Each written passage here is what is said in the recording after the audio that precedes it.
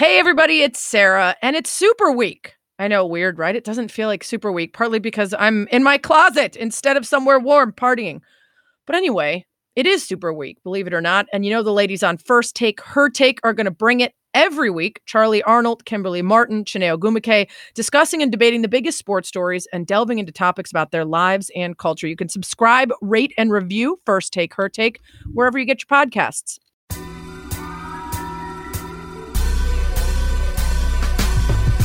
Welcome to That's What She Said with Sarah Spain, a podcast about, well, whatever the hell I want. Actors and musicians, athletes, comedians, neuroscientists, wine experts. If I find somebody interesting, I'm bringing them to you. We'll talk about how they became who they are, how they found success, battled failures, and how they ended up here, talking to me. What's going on? My name is Matt James, and my dilemma is my stomach hurts. Do we have any guesses as to why? Too much sugar. I probably ate 3 packs of the squishy lightsabers. Yeah. The tropical, original, and sour. And that probably wasn't a good idea. Okay, well, I mean, my solution to this would be pretty much what the internet would tell you if you ever self-diagnose by typing in your symptoms and then finding out you're about to die. Anyway, I would say just drink a lot of water, maybe some Tums or some Pepto-Bismol, and then you're just probably going to have to wait it out.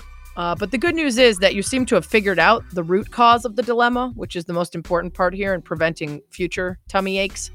A little less sugar, Matt. Maybe mix in a vegetable or two. Then again, based on the shirtless scenes in the show so far, my guess is you've figured out that whole diet workout thing for yourself. So whatever amount of candy you need, just watch out for the tummy aches. That's what she said. This week's guest is Matt James. He's currently The Bachelor on the show of the same name on ABC. He is the first Black bachelor, biracial, identifies as Black, and he studied economics at Wake Forest, where he met his BFF and former Bachelorette standout, Tyler Cameron. They were on the football team together, and you may have heard Tyler here on the podcast a few months ago. He'll make a brief appearance today as we reflect on a crazy story from that podcast.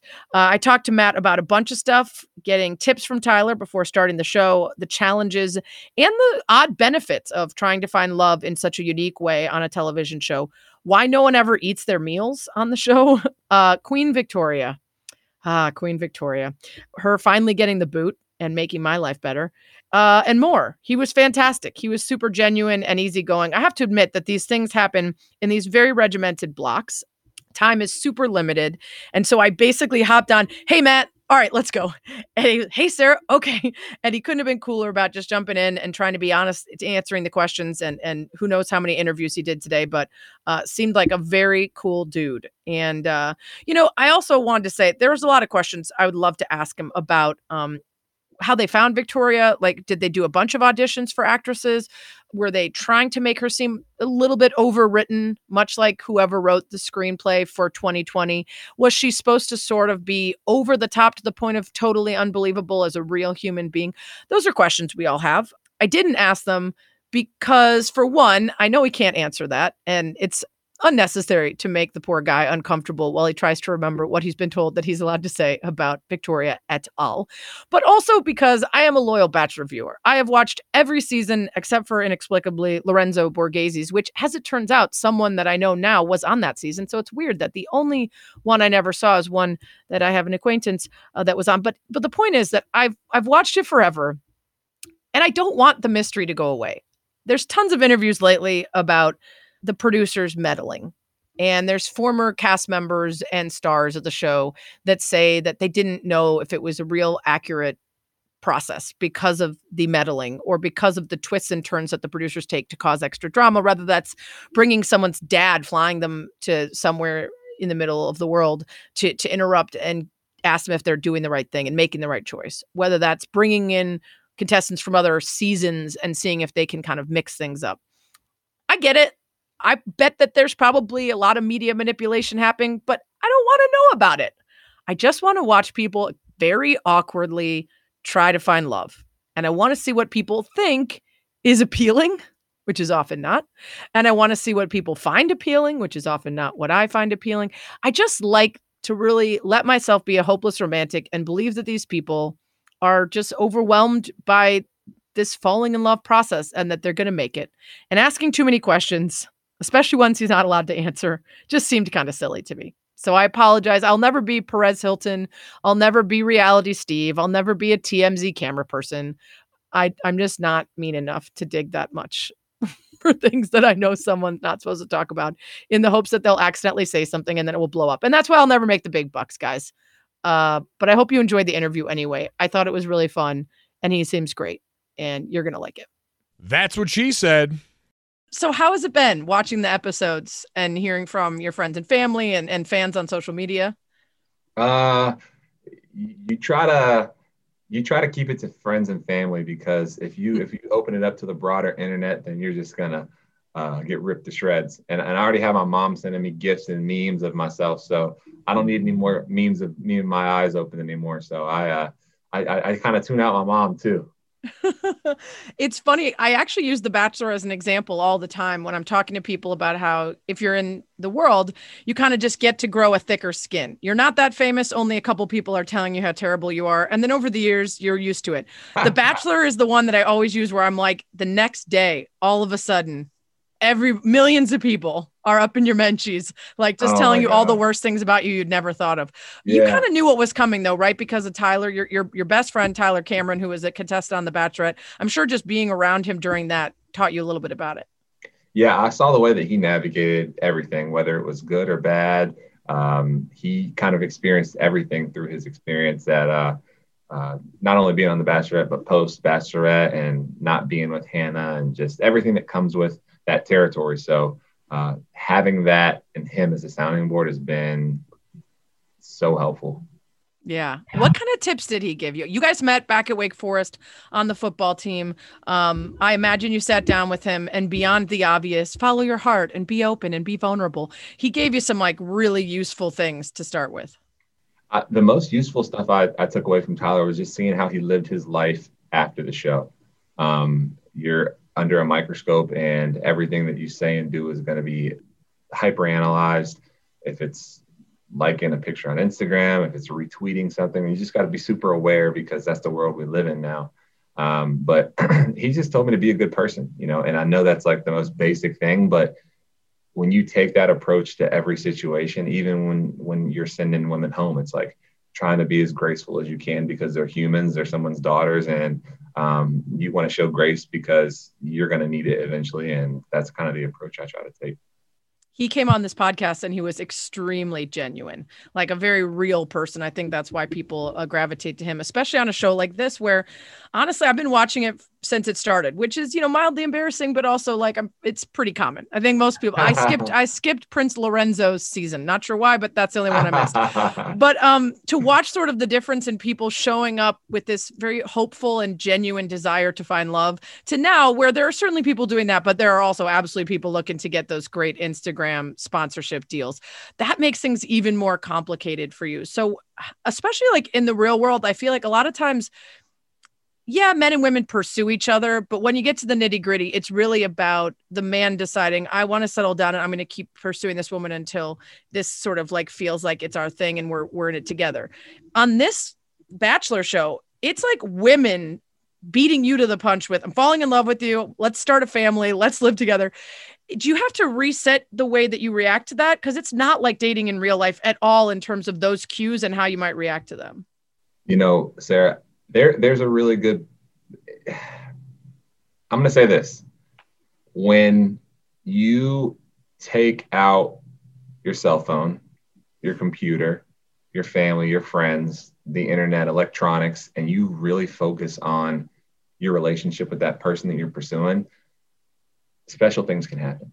And it's hard to speak to that when you haven't been put in that situation. And I was a skeptic myself, but when you're able to solely focus on your relationship with these women and address things in your past that have kept you from being in a position that you wouldn't need to go and do something like this to find someone to be with, it allows you to really open up not only to these women, but open up yourself and figure out how you can best connect with the women.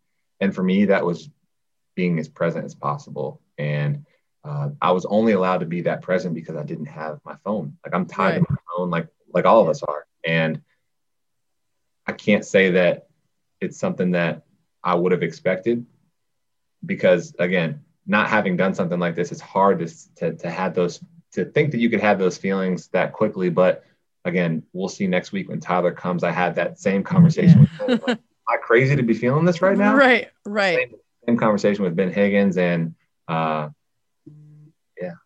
It's the only thing to think about. Like you said, you're not going to work. You're not hanging out with friends. You're not going on dates with other people, just the people there, which, to be fair, in everyday life, there's plenty of games being played and there's plenty of distractions because you could start dating someone and not know if they're dating other people or not know what else is going on in their life.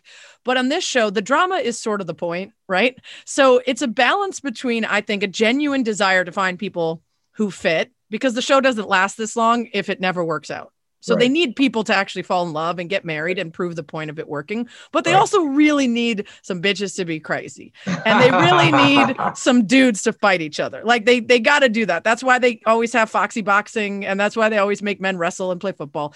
But I wonder for you in the moment, this season, they got really crazy with it. And they were like, yeah, let's create some us versus them dynamics with the new women and the old women. Let's bring in a girl from a previous cast mid-season when everything feels settled.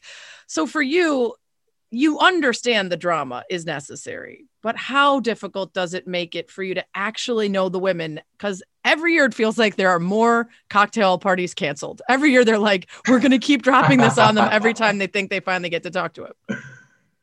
That's, again, a great question. And it really comes back to intentionality. You don't know how much time you're going to get with these women because you could have someone crash the cocktail party from another season. And that is going to take precedent over a conversation someone's been waiting to have with you for a week. And all you're going to have to hang your hat on is the last conversation you had. And if it was about Cheetos and it was about Oreos, it's love both those things, but that's probably not going to get us closer to figuring out if we're compatible with one another.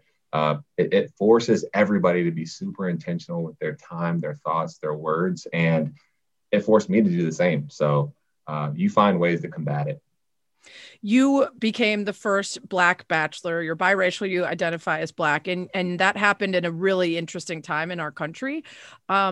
I always wonder, because there was a pretty notable moment for one of the previous bachelorettes, Becca, where she comes out of the experience with her fiance and finds out that he's liked a bunch of social media posts that are very opposite of her own political leanings. How much conversation do you have with women to find out the things that you might get cues on in everyday life, but you have no context for when you're stuck in a house with them? I think that you can pick up on those things as your relationship progresses with somebody. It's not the first thing that you ask. It would be the first thing that I would ask. I would just, it'd be the first thing. I'd just like throw it out there and be like, oh, really? Okay. See you later. You know what? It doesn't make for great TV for what they're looking for. True. So the conversation. I would never be selected, Matt. I just know. I'm just not what they're looking for. But yeah, I'm also married, so that's a problem. But yeah. That's a good problem to have, though. Yes. The conversations that you want to have are more so the ones that you have off camera, just because people are more so interested in when's the first time you fallen in love? What's the, you know what I mean? The things that I care about and are important to me are more so the conversations that you have in the fantasy suite, you have in a setting that is going to allow for you to really elaborate on answers and for someone to be comfortable. Because some people aren't comfortable having those conversations. You just try to gauge it. I don't want anyone to feel uncomfortable when I'm having these conversations, but you can never prepare for, as you saw last episode, how someone's going to react to something and what can come. Okay, so let's talk about Victoria, because now that she's out, you can just be totally honest and you don't have to say anymore that you thought she was great. Let's start with the obvious, which is how difficult is it for your interactions with someone to be completely different than their interactions in the house and when you're not around? Because I would be incredibly frustrated to, after the fact, see someone treat other people that way and be like, oh man, I was telling everyone that she was great and I liked her a lot, and that's not who she was. Yeah, it's tough, Sarah.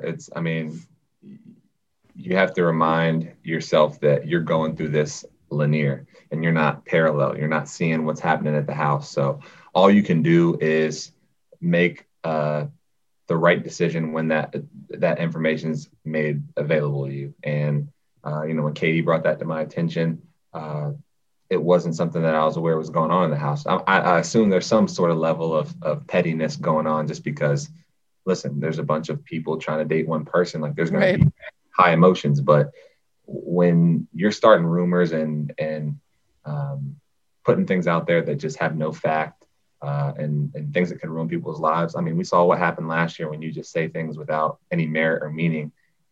It's horrible, and it can lead to horrible things. And it's not something that I would want to be part of the narrative of me trying to find someone and them trying to court me. So you got to put a stop to it. And it's frustrating when you're trying to give someone a chance to be accountable and take accountability, and you're just not seeing eye to eye. And then it just makes it easy for you, it makes that decision easy at the end of the night. I'm not going to ask you if they gave you Victoria's scripts before the scenes, or I don't want to put you in the uncomfortable position of explaining what kind of acting back. Is she Strasberg? Is she more method act? Like what's her, I don't want to put you in that position. So we'll move on. Were you allowed to talk to your mom during the filming, and what did you talk to her about?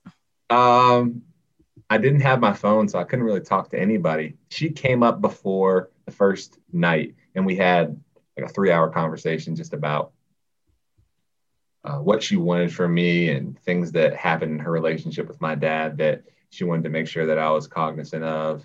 I hadn't seen my mom since before quarantine because I had left to go on The Bachelorette. And then I came immediately down to Florida to quarantine. So it had been almost a year since I'd seen her when I saw her up in Nemacolin.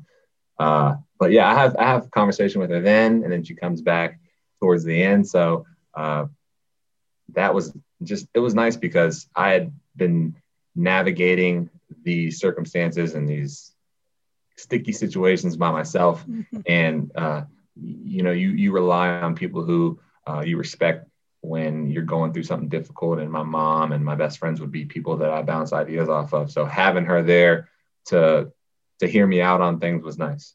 Yeah. Instead, you've got a producer who's like, no, I think you should probably just go in and then have them fist fight each other for it. I think that's usually the way these things are handled. You met. Listen, heat it up. Okay, couple quick ones. What's your favorite part of staying at that resort? It looks gorgeous. I've never even heard of it. The people couldn't be nicer. They're just first class, and they treat you like any other Pennsylvanian. And I lived in Pittsburgh for a number of years, and I felt like I was back home. So that just service and that type of interaction with people, having been isolated for so long. Right. Yeah, I'm getting jealous. Okay, stop talking. I haven't gone on vacation in like a year and a half. Why doesn't anyone eat on the show? I know they get asked that all the time, but like, do you throw the food out? Do you box it up and eat it at home? What do we do here? Sarah, I've never eaten more on the show. I saw you eat on the picnic, and I was so proud of you. I just want people to eat on the show. You picked that up? I was crushing on the, That's funny. So there's no rules against eating, but I feel like people are so on edge and so like wanting to make sure they say all the right things that they're not going to be like trying to tell me their life stories or like cutting up a steak. But they give you time before and after to eat. There's snacks all over the place. Like they take care of us. All right. What's the weirdest fan interaction? I know you're not interacting with humans that often, but what's it could be even social. Weirdest fan interaction was a lady that flew to where we were staying in Jupiter, Florida from Hawaii and broke into our house. Tyler told me about this on the podcast. Yeah, that's unfortunate. That's too bad. That was wild. Not great. Okay, so quick aside, what we're talking about here, we'll get back to the interview, but when Matt's friend, Tyler Cameron, was on the show a couple months ago, he actually talked about this woman who showed up at their house out of the blue. So here's how that went. What's the weirdest fan letter or message or DM sliding that you've gotten? Well, I just had a fan show up at my house. Oh, that's nice. Yeah, they flew from they flew from Hawaii. Wait. Like during the quarantine time? Yeah, they thought they were moving in. They brought a suitcase and their dog. What? So that was the Dog? wildest. That was the wildest thing that has happened so far. Okay, so is there a restraining order at this point? We ended up having had to get her out of there. We didn't put a restraining order on her like that. I don't think we were able to at the time kind of laugh it off because she was harmless. She was just a nice lady, but it could have been someone that was could have been dangerous, could have been something way more. So it was very eye opening and kind of made us really think about what we were doing and how we were doing it. Yeah. And so if someone were able to just pull up and show up at my house, so it definitely kind of shook us a little bit. Was that from like TikTok or something they could pinpoint it, or you weren't being careful about your address? Well, paparazzis were here or taking photos outside of our house. Oh, okay. And then that kind of went viral, and then people started doing drive-bys and started doing TikToks about our place, and then it just escalated to that, someone showing up here. Yeah. Man, that's scary though. I mean, you're lucky you got a nice, well-meaning person, although to be as gentle as possible, if you show up with a dog and a suitcase and fly during a global pandemic, probably things aren't all together right. Yeah, exactly. Right. So it's sad on her, on her, and I hope she gets the help she needs. And but it definitely, it kind of was eye-opening for all of us. We learned from that situation, and I hope she's is okay. Okay, back to the interview. What about the coolest famous person to reach out to you about the show? One of the kids from Stranger Things. Nice. And I love Stranger Things. He sent me a message. He's like, hey, like one of my friends is whatever. So I sent like a funny video. But that was cool just because Stranger Things is obviously one of the best shows on television. No, I love it. I love it. That's my speed. So when he reached out, I was stoked. But that was I thought you might say Dan Orlovsky. He's going to be hurt. He's been just pumping your tires this whole time. He's going to be bummed about that. What about you? Getting sports people reaching out, either friends that you used to play around, or just folks that think it's cool to have a former footballer? A bunch of guys in sports, and women. One of my friends, Sabrina. I have constant banter with. Who's recovering right now. The Erica Hamby who plays. Yeah. A bunch of when you play collegiate sports, you have friends that continue on who are much better than you. And a lot of the feeling. Yeah. You know what I mean? Yeah. So, like, good luck in the Olympics. I'll be over here watching at home. Right. So just a lot of that. Like they'll send funny videos like, yo, I can't believe your eyes are open. Like you're an idiot. Stuff like that. You keep bringing that up. You keep bringing that up. And I get the feeling you're very sensitive about people commenting on. I assume this is while you're kissing. No, I think it's funny. I bring it up because I get messages about it every day. Yeah, I bet. I can't escape it. Oh, that's awesome. Are we going to get at the end of this the most dramatic finish ever, a twist you'll never believe? Is Chris Harrison going to spin it that way? Or are we just going to get a normal, like, couple people are left and then something happens, good or bad kind of vibe? There's definitely going to be some drama. Oh, man. You seem like a nice boy. I feel bad for you. It's already been too much drama. It's too much already.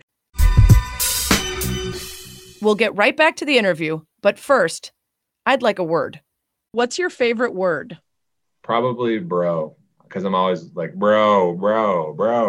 Like I say it too much, but like, I don't like that that's my favorite word, but I say it so much that I'm like, bro, like that's my favorite word probably. Okay, bruh. I think he said bro, so I won't use the option of bruh. UH, which is one of my favorite words. But we know this word, obviously. It's a sort of abbreviation of brother. And the abbreviation dates back to the 1660s. But the original idea in the English language of a brother, a male relative of someone in the same ancestry, is back in the 14th century. I was actually recently asked about a sort of etymological question about the word bro. Someone asked me if a female bro would be a bra.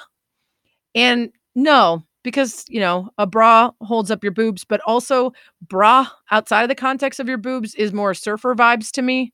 So I actually go with lady bro.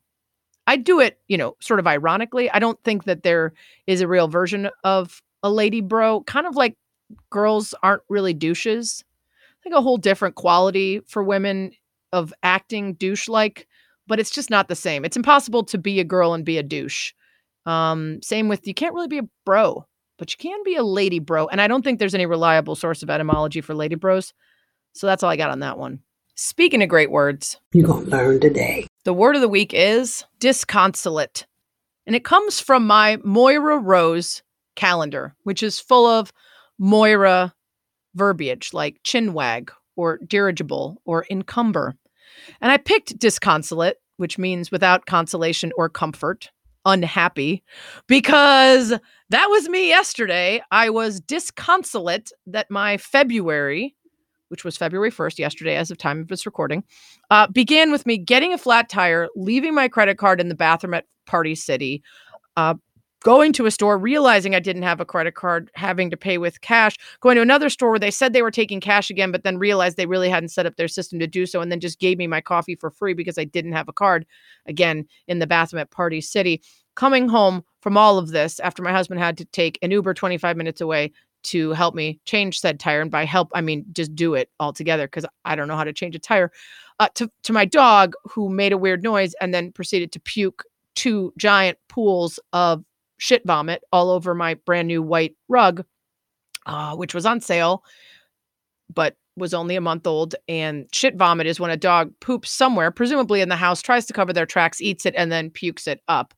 So we just rolled up the rug and threw it in the alley because I just couldn't. After that day, I didn't have it in my soul to clean up any shit vomit and try to save the carpet. So I just bought another rug and threw it out. Because that was the kind of day I had. And I was disconsolate to begin my February 2021 like that. And that is how it is used in a sentence. I was disconsolate to begin my February with a flat tire, a lost credit card, and shit vomit. But today's been better. I got to talk to the Bachelor. So let's get back to the interview. All right, before I let you go, you have to do the one thing that everybody does and nobody expects. Didn't expect a kind of Spanish Inquisition. Nobody expects the Spanish Inquisition. It's a speed round called the Spanish Inquisition. Number 1, your current career, which I guess is as Bachelor, is canceled. What job do you do instead? So I'm actually in commercial real estate. So I'm just going to go back to commercial real estate. Okay, that's canceled. What do you do instead? Oh, I start a hydroponic farm. Oh, cool. I just got some of those for my mom for Christmas. She got her farm stand? They're called Rise Gardens here in Chicago. Yeah, they seem really cool. Awesome. Number 2, what's the most scared you've ever been? The most scared I've ever been was probably when I went free diving. I went spearfishing with Tyler, and I was so deep that I didn't think I was going to make it back up to the surface. And as I'm ascending, I see a reef shark. So. Oh, cool. That's no big deal. Number 3, you can be the best in the world at anything for one day. What is it? Probably. Dang, that's a great question. Best at the world for one day. Probably blackjack player. I just go to Vegas and run it up. Nice. Yeah. Number 4, what current celebrity, politics, music, TV, whatever, would you most like to be your best friend? That's a great question. I'm gonna have to go with AOC. She was on, I saw her on Twitch playing Among Us. Like, she seems dope. Yeah. Yeah. And she just put out a really powerful video. I saw that. Really impressive. Brave. Number 5, what's your biggest, mostly meaningless pet peeve? Biggest pet peeve that makes my skin crawl is, let's say that this was like a plate right here. And you just finish eating like a cookie and there's a crumb on there and you put your thumb on it and you ate it. Like, I would run out of the room. Like, when people pick up crumbs and eat it with their fingers, like that. Not your thing. Freaks me out. Sometimes my husband like drinks the sauce that's left on his plate from a meal. Oh, and I get really mad at him about it. That's it's not great. No. Yeah. I'm so sorry to do that to you. That's the same reaction I have. Number 6, what's the most embarrassed you've ever been? The most embarrassed I've ever been was when I was in calculus class as a freshman at Wake Forest, and I forgot to put my name on the test. And I think I got like a 24. And she holds up this test. She's like, "Did anybody not get their test back?" And like, there's no test in front of me. And she's like, "Could you pass that back to Matt?" And everyone's just looking at my test, and I'm just like, looking at your score. I am an idiot. Yeah. Number 7, what's the thing about yourself you'd most like to improve? I overcommit. You know, I try to people please. I tell everybody I could be places, and I just end up disappointing more people than I please. That is a good one. Number 8, any band alive or dead can play your next party. Who is it? Any band? Or just musician? I would go like mid-90s Lauryn Hill. Ooh, okay. She's going to be 11 hours late. Is that okay? You know what? You're hilarious for that. Second, when I was living in Pittsburgh, went to a Lauryn Hill concert. She was 5 hours late. Yeah. Everyone was gone. There was 10 people there. She put on a concert for everybody who was in the front row for like an hour and a half. It was one of the best concerts I ever went to. Worth the wait. Number 9, what would you consider your biggest failure? Not bringing more people with me out of my community. You know. Okay, you got time. You're working on it. And finally, what 3 words would you most hope people would use to describe you? Honest, brave, kind. Good ones.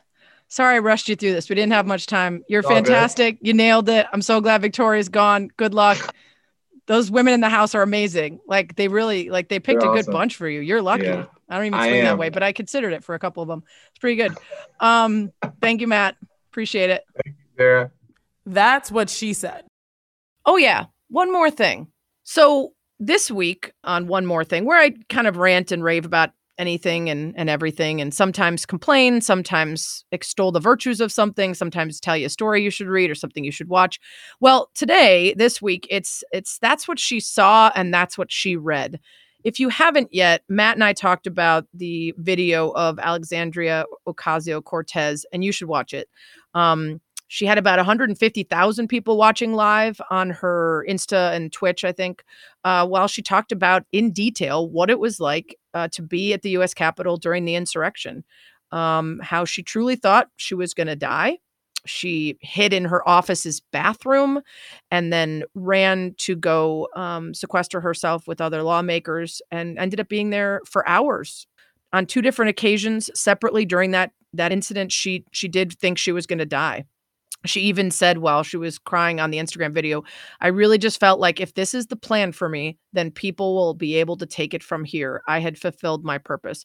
And she offered up that she was had been a victim of sexual assault previously, and that the trauma upon trauma that somebody who's been through something like that before experiences in a moment like what we saw from afar at the Capitol, how that can deeply affect you. And she called out the folks who are trying to downplay the seriousness of the riot, who are trying to silence her and others as they speak honestly about what it was like to go through that.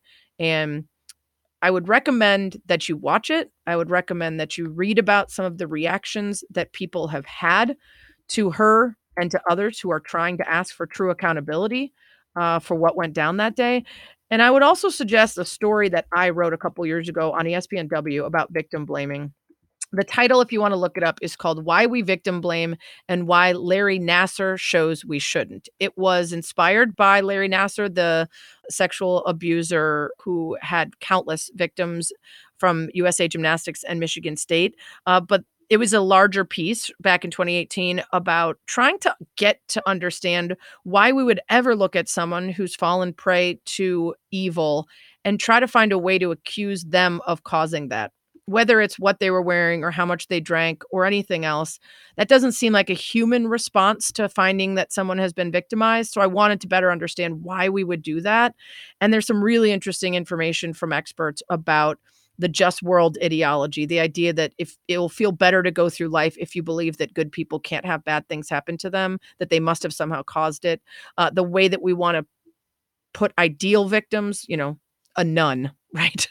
Versus someone who's deserving, which could be a demographic that society doesn't value as much, or any behavior that you want to be able to blame it on.